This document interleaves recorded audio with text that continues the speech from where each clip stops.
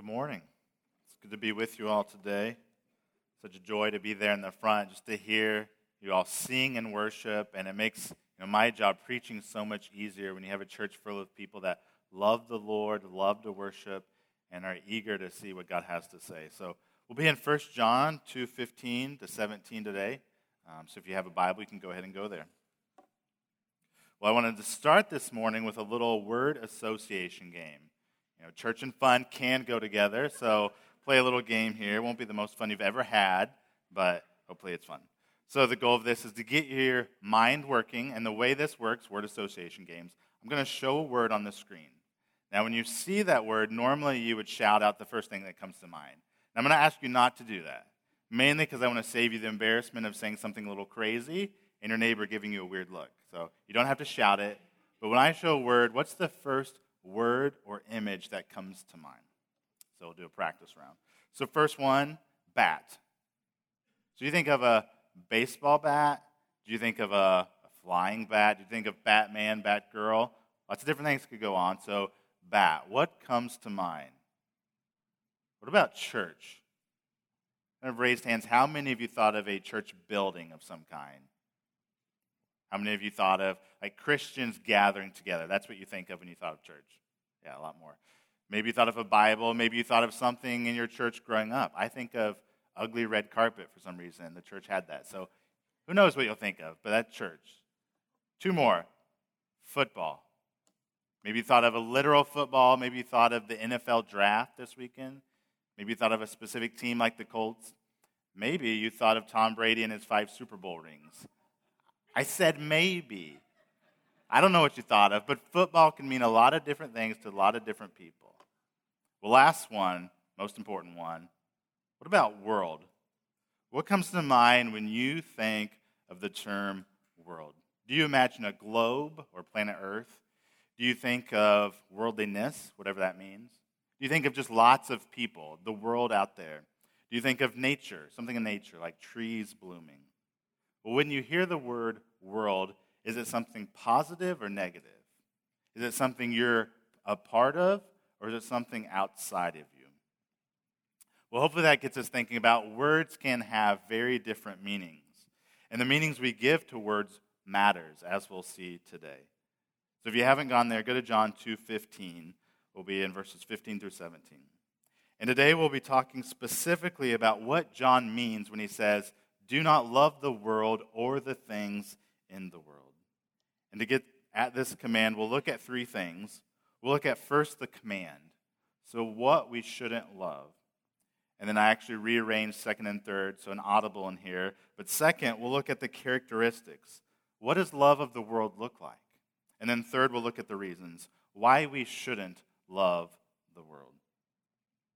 So let's read this together. 1 John 2:15 to 17. It says, "Do not love the world or the things in the world. If anyone loves the world, the love of the Father is not in him.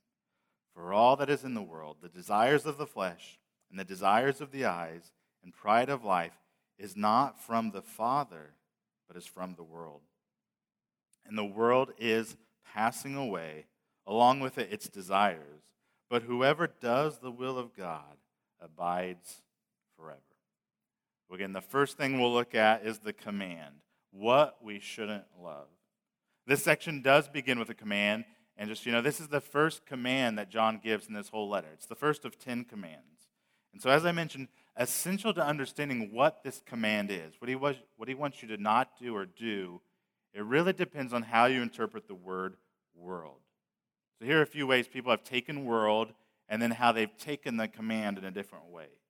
So world could mean people or unbelievers, the world out there. And you could take that then to mean that Christians should kind of create a bubble where we separate from unbelievers. This could also mean the physical world or creation. It could mean the nations, peoples, countries, that kind of thing. It could mean government. It could mean world in the sense of worldliness, and again, you have to define that. But world can mean a lot of different things.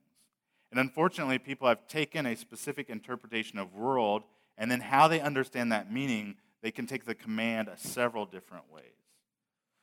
Well, if you summarize world, and it's used in the Bible in different ways, this is part of why we're talking about. but really it's used in two primary ways. So first, it can just refer to the earth, including its inhabitants and environments. That's a positive thing. God created the world. But it can also refer to this sinful world opposed to God, kind of under the power of Satan. I'll give you a couple examples of each. So first, there are lots of verses like Psalms 24:1 that speak positively about the world. It says, "The earth is the Lord's and the fullness thereof, the world and those who dwell in it." Negatively, John 12:31 says this, "Now is the judgment of this world. Now will the ruler of this world be cast out." So do you see how the word is used differently in those circumstances? Well, there's an important distinction, and this is why we bring all of the Bible together. And what John means here specifically, so in our text today, he means the fallen world, or sinful ways of the world, opposed to God and under the rule of the enemy. In her book, Enjoy, Trillia Newbell writes this, "Being of the world means to take its values and its priorities as our own. And by world, John meant those things that would be against the Lord." So with the right understanding now of world and place, we can actually apply John's command. So this whole sermon will sort of spell out what it means to love the world or what it doesn't mean. But we might summarize it in this way. It means giving your affections and your allegiance over to the things that aren't of God. It's to give your love and your loyalty to anything other than God. Commentator Gary Burge writes, John has in mind here with this command that Christians are to avoid an infatuation with worldly godlessness, with the realm of darkness that brings base pleasures. Such affection is incompatible with the true love of the Father. So that's the command. Pretty simple now that we understand world. He's saying don't love the world. Well, to see what that actually looks like, we're going to move into second part, the characteristics. And again, it says 3, but don't get excited. We're not that far into the sermon. We're only number 2, so there's a long way to go. But secondly, we're going to look at the characteristics. So what does it mean to love the world? And I think this is here in part because it'd be easy for most of us to say, oh yeah, obviously, I love God. I don't love the world.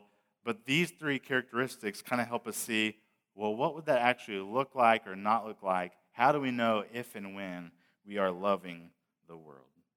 So look at verse 16 with me. It says, "For all that is in the world, the desires of the flesh, and the desires of the eyes, and pride in possessions, is not from the Father, but is from the world." Now, Charles Spurgeon called these the devil's trinity, and we'll look at each one of them. So first we have desires of the flesh. The NIV or NASB, if you have one of those, it says lusts of the flesh.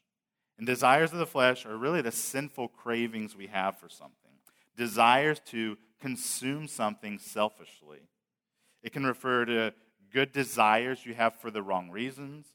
It can refer to actually desiring the wrong things, or it can refer to a good desire that is elevated to an idolatrous, lustful demand.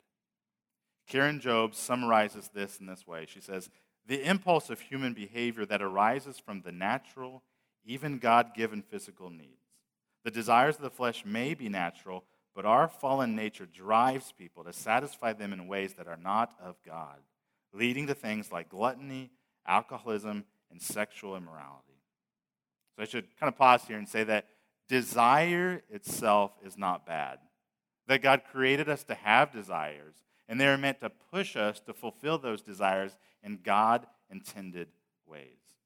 So whether that be a desire for physical hunger, the desire to be loved, the desire for joy, these are all good and natural desires.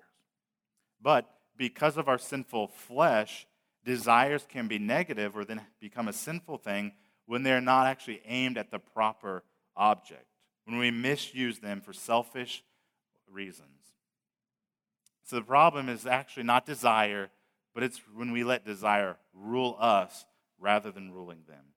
The problem with our desires is when things become an idol because we look to them not simply as gifts, but as something that gives us security, significance, or satisfaction. So this first characteristic here, this first characteristic of worldliness, it talks about a very specific kind of desire. Desires of the flesh. And when the Bible talks about flesh, it's not just meaning the body, but the body as it's under kind of the sway of our sinful self. The flesh is the me before Christ, the me apart from Christ. The flesh is that which is absent of the Spirit, or even that which is opposed to the Spirit. Another kind of famous passage is Galatians 5 that talks about the fruit of the Spirit, where it says this about our flesh. But I say, walk by the Spirit, and you will not gratify the desires of the flesh. For the desires of the flesh are against the Spirit, and the desires of the Spirit are against the flesh. For these are opposed to each other, to keep you from doing the things you want to do. So what are just a couple examples of this? We've talked a lot about how it could be a wrong desire, but often it's a good desire that we kind of warp, misuse, and send it in the wrong direction. So for example, we're created for a desire to be in meaningful relationships, the desire to belong, the desire to have friendships. And yet we can take that and it leads us to abusing or misusing people, of wanting them to fulfill us, of having a fear of man because I'm worried about how do they think of me. It could also be that we have a desire for intimacy. Again, God gives us a natural desire for intimacy, and yet our fallen flesh can take that 100 different directions. Or think of it like this: it's okay to have a desire to be on time for a meeting. But what's not okay is how we respond. So when you're driving in hyperspeed and the way you may or may not act godly, which is seen through the words you say, the thoughts you have, and the gestures that other people can see you making. They see it, God sees it. I'm just saying. Or it's okay, last one, this is a desire we have. We all have a desire to fit in. So whether you're in school or at work, our desire is to fit in, and that's a good thing. The problem is when we start to gossip to fit in, when we participate in dirty jokes we know we shouldn't to fit in, or when we hide our faith so that we know people will like us. In all these examples, our flesh takes our desires and it causes us to do something wrong with them, something that isn't wise and good. So it begins good, but it doesn't go good. So that's the desires of the flesh. Moving to the second one, we see the desires of the eyes, or again, your Bible might say, lust of the eyes. And if you're asking, well, how do these two fit together? I think the desires of the flesh are the overarching category, and then desires of the eyes are one way this is lived out. And not surprisingly, it means something the eyes see and they want. That the eyes see something, kind of the heart's desires and lusts start going, and then the person is hooked.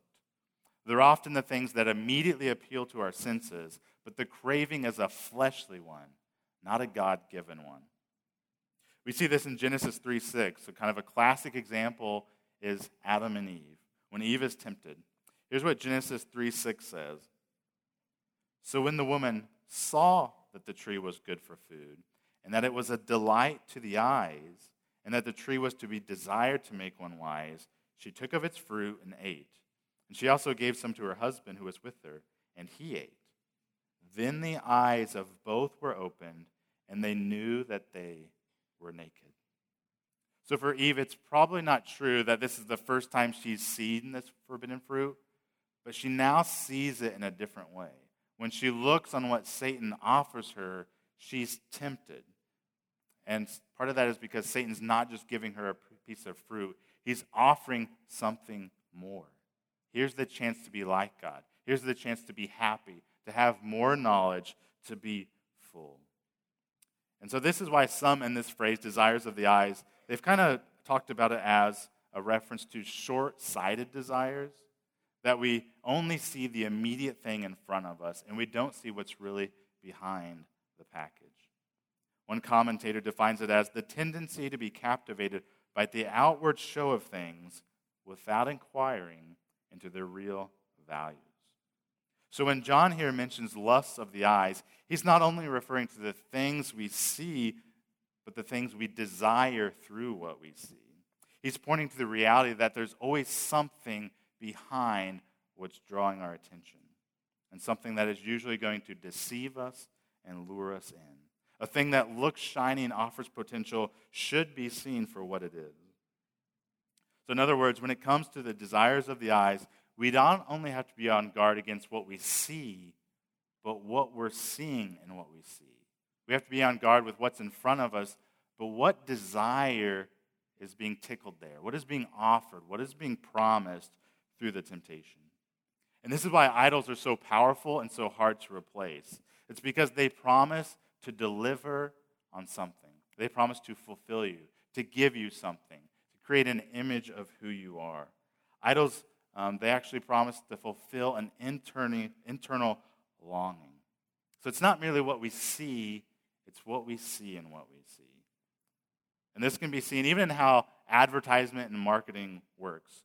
So the whole point of marketing and advertisement, it's really meant to appeal to your desires of the eyes.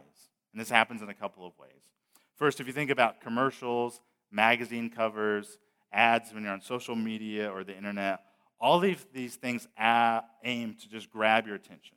So whether it's like a visual image, a shocking line, a rumor that's going, like what's Justin Bieber doing now, who are the Kardashians dating, it's something that will just draw your interest in. It may be garbage, but there's something you see and you're pulled in. Well, not only that, but advertisement also works by selling you not just a product, but something bigger. They're actually promising to do something for you, to give you something, to help you with your identity or to help you belong. They're offering to fill a desire. You know, when we buy a phone, it's not just a phone that helps us, but it's a chance to be cool, to not be left behind when it comes with technology, to impress people with our pictures. That's what you buy when you buy a phone. You know, when guys buy a really manly truck, it's not just a truck, but it's a chance to impress other dudes. I'm okay with that. I love manly trucks. Or when we buy a minivan, when you see that ad on the TV about the minivan, it's not just that. It's the image of the kids being quiet and everyone having a good time and making perfect memories, and this minivan is going to grant all our wishes. That's what you're buying. Or me, this is one of the reasons why I buy North Face clothes. Now, the line of North Face, it says a few things. It says, hey, I'm not completely out of style. I'm somewhat manly. I like to be outdoors, and I like adventure, but I'm not a redneck. And that's kind of the image I like to go for. And so when you buy North Face, you're not just buying the product, but I'm trying to convince myself that's who I am and convince you. You know, I'm a guy who lives in suburbia. I might not be out climbing mountains, catching lake trout, but the guys in the North Face jackets are. Makes me feel kind of like I'm part of the club. And that's what advertisements do. They're not just offering you a product, they're giving you a promise. They're not just saying, this will add to your life. They're saying your life is incomplete without this. And this is what the world tries to do by appealing to the desires of the eyes. It's not just that the world wants to seduce us with the wrong pleasures, the things we clearly know are wrong. It's that we're seduced by the desires of the eyes, good things that become God things because we look to them to find value, to find joy, and to make or break who we are. Well, third and finally, we come to what John calls pride in possessions. Those of you who grew up on the KJV might remember the phrase, pride of life. Well, in the NIV it says, boasting of what he has or does. The NASB says, the boastful pride of life. And the NLT says, pride in our achievements and possessions. And those various translations hit at specific words. You hear pride and boasting. And you're boasting in achievements and stature and in worldly goods or stuff. So if the first two characteristics are saying you're tempted to make an idol out of what you don't have, this third characteristic says you're probably making an idol out of what you do have. That it's feeling like who we are, what we've done, or the stuff we have, that's what sets us apart. It's putting the weight of your trust in those things. It's taking something that's not bad, but again, elevating it and making it ultimate. So it's not just that I have this job, but this job defines me. It's not just that we own nice things, but I look to those nice things to fulfill me, to impress other people, or to say things about my life.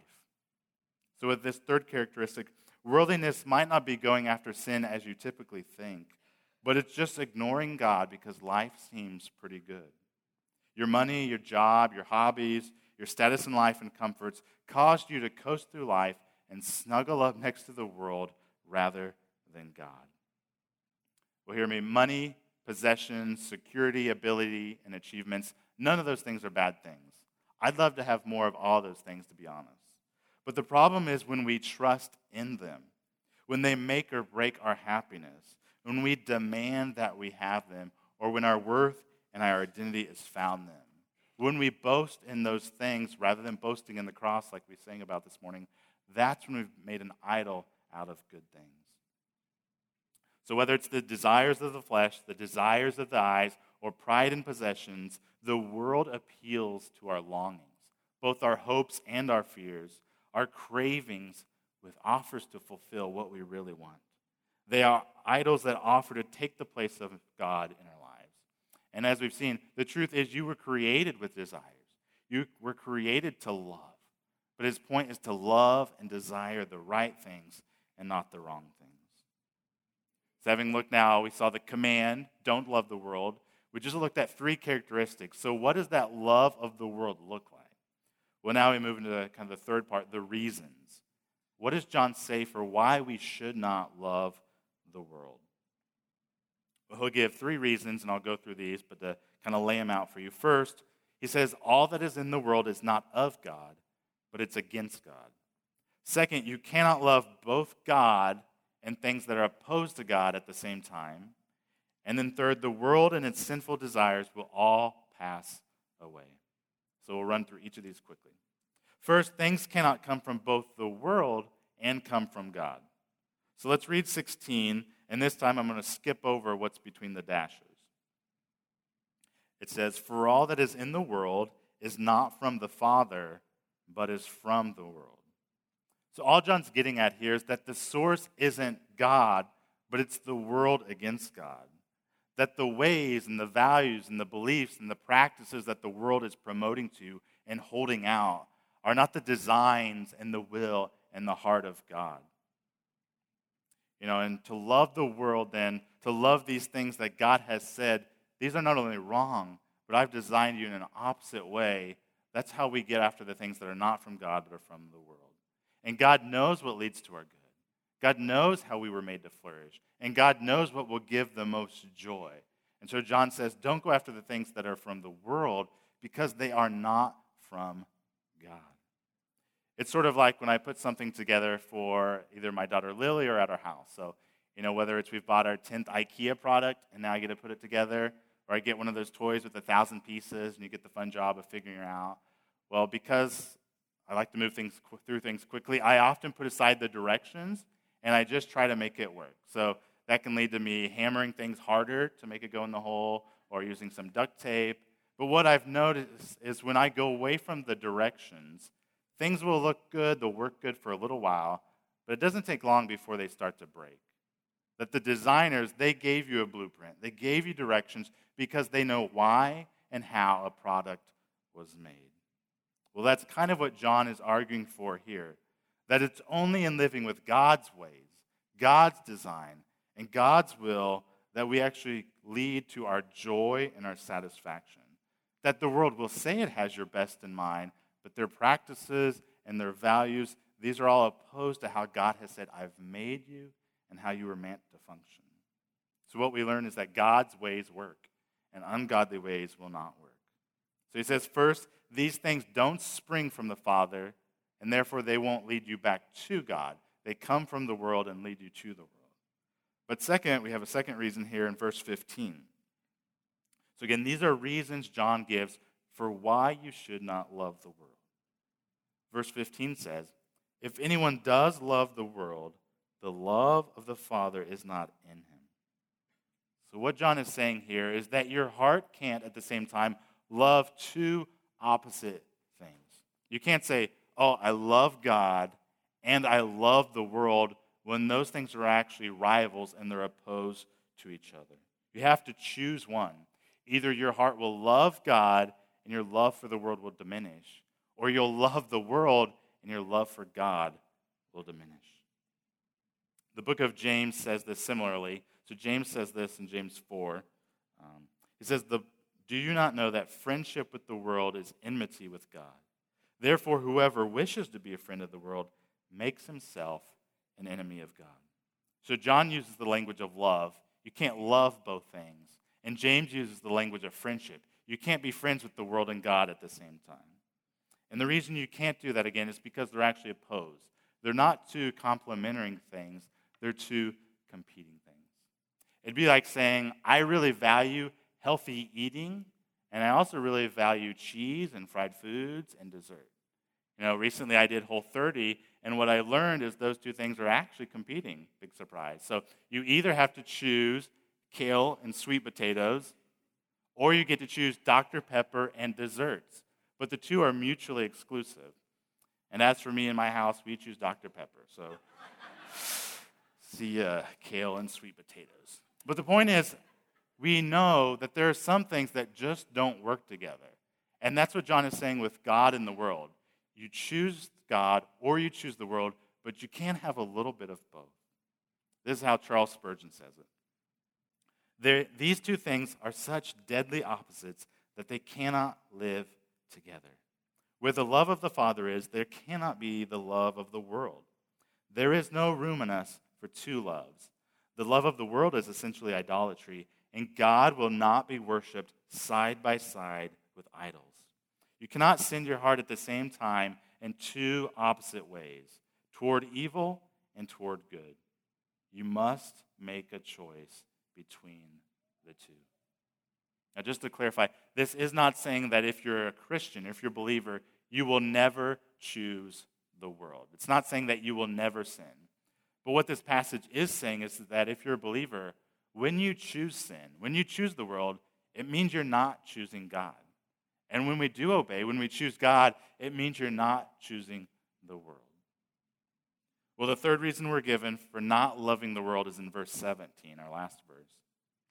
It says, "And the world is passing away along with its desires, but whoever does the will of God abides forever." Here, John is essentially saying that if you love the world, you're doomed. That when you attach your love to the world, it's wherever that boat is going, that's where you're going, and the world is doomed for passing away in destruction. But if you love God, who abides forever, you'll abide forever as well. And this third reason, John really just wants to give us perspective. It's his Wizard of Oz moment where he peels back what is the world and what is worldliness.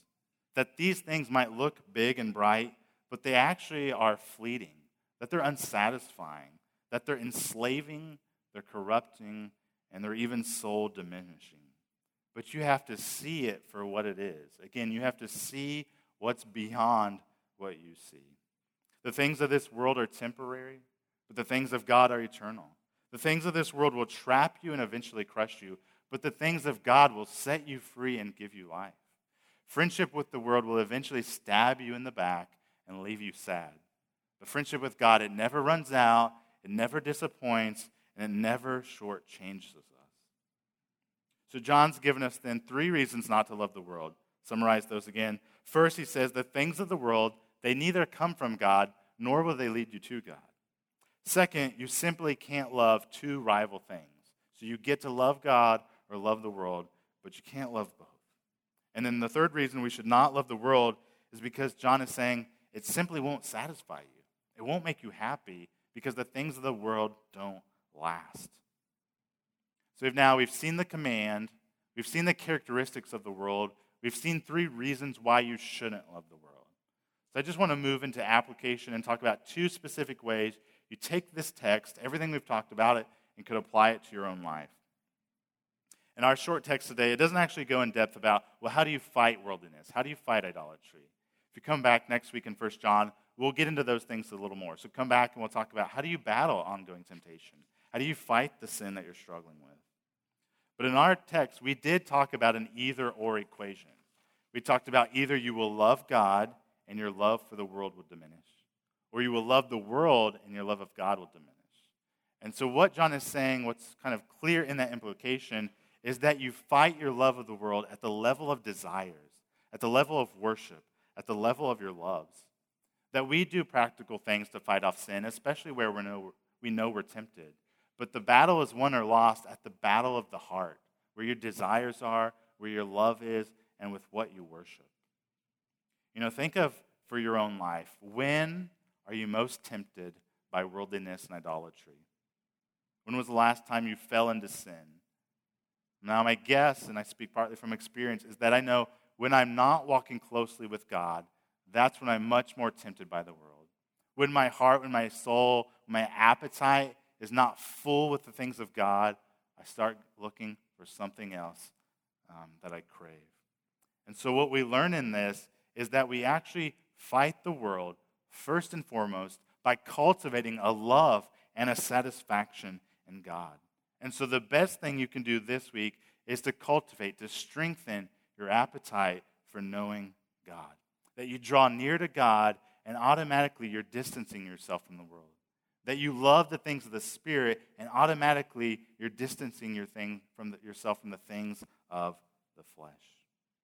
Now, I have to tease these out more in small group, but I just want to give you 2 quick applications. So these are ways you strengthen and you develop an appetite for God.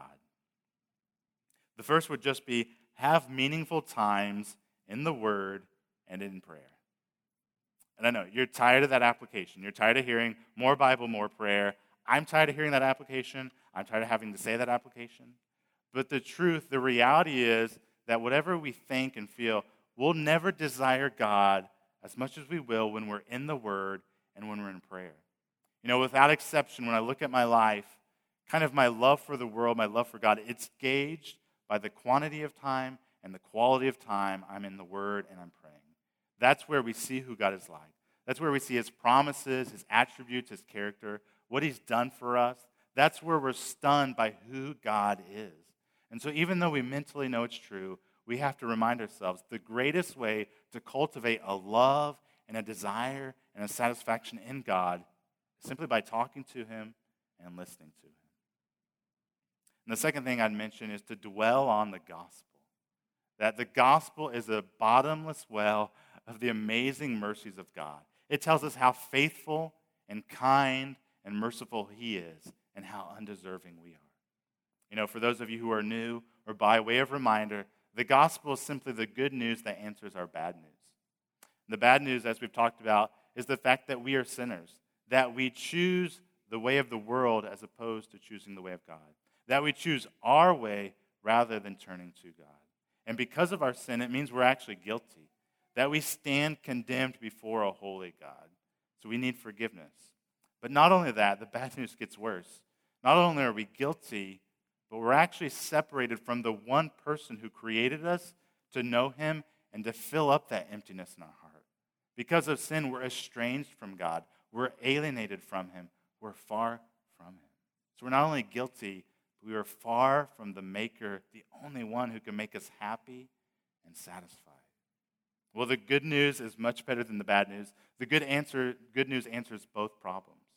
The good news is that God, out of love and out of a desire to not leave you there, sends Jesus Christ to be our mediator and to die in our place. That because Jesus was perfect, because Jesus dies on the cross, our sins, that penalty, actually can be paid for. So that when we believe on Jesus, when we trust in Jesus, we are actually forgiven of our sins, fully, freely, and forever. But not only that, there's better news than just that we get forgiveness of sins. The better news is we get God Himself, that we are adopted into His family, that we can know that He loves us, that He is pleased with us, that His smile is upon us. So the gospel, when we meditate on it, it's a reminder of how loving God is, how gracious God is, how kind God is. And so the encouragement is, as you rehearse the gospel, as you dwell on this truth, nothing else will warm your heart towards God like the gospel. Nothing else will make you more cold towards the world like remembering who God really is, what Jesus did for you, and the fact that you have a place at the table, that you get God. And so the application is, first and foremost, we fight loving the world by creating an appetite for the love of God. Which leads to our final application. It's not that our desires are too strong, but our desires are too weak. We feed our desires with little snacks rather than a hearty feast. that Jesus comes to give us life, and not just eternal life, but Jesus comes to give us life now.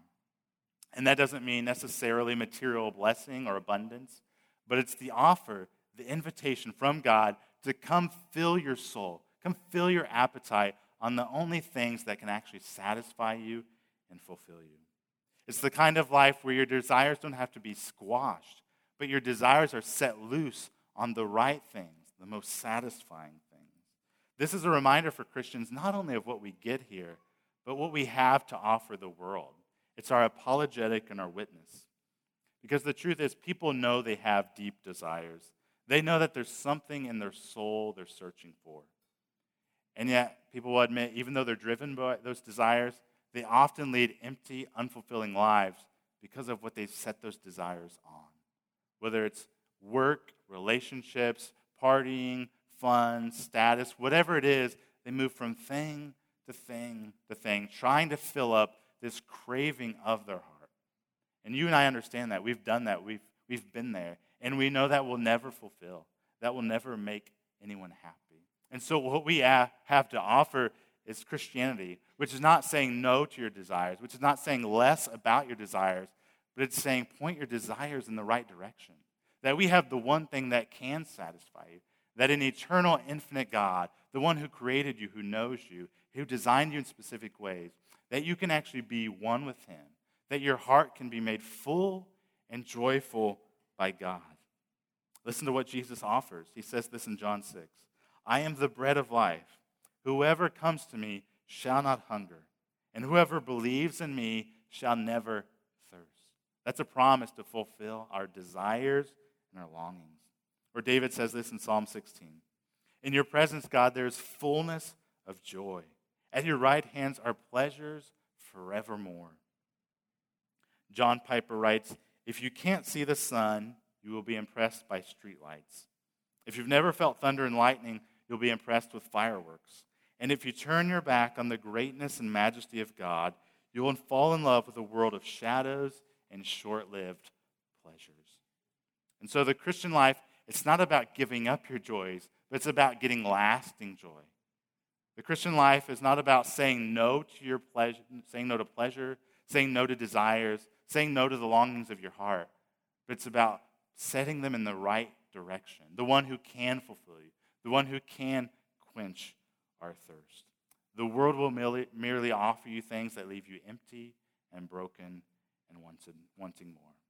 So my plea to you, and what I've been preaching to my own heart, is to stop feeding on goldfish crackers when God has given us a paid-for, reserved meal. That you don't go to McDonald's if you have a free gift card to Ruth's Chris. And God says, why are you going to these small, simple, meaningless pleasures when I've offered you the greatest of pleasures? I've offered to fulfill you completely. Listen to Psalm 107:9 as we close. For he, God satisfies the longing soul, and the hungry soul he fills with good things. So this morning, is your soul hungry? Are you weary? Well, today, tomorrow, the rest of your life, fill it up with good things. Fill it up with God. That's what we're offered, and that's what we're promised. Would you pray with me? God, we do confess how often we are ruled by idols, by desires of the flesh, desires of the eyes, and pride in possessions. And God, we don't want that. We know that you are more satisfying, that you alone can fulfill us. And so even now, we pray this week that you would cause us to seek you more, that we would boast in Christ alone, that we would find joy in Christ alone, and that we would find meaning and fulfillment in Christ alone. So even now, God, as we sing, would you do that work, and when you stir those desires up within us. In Jesus' name.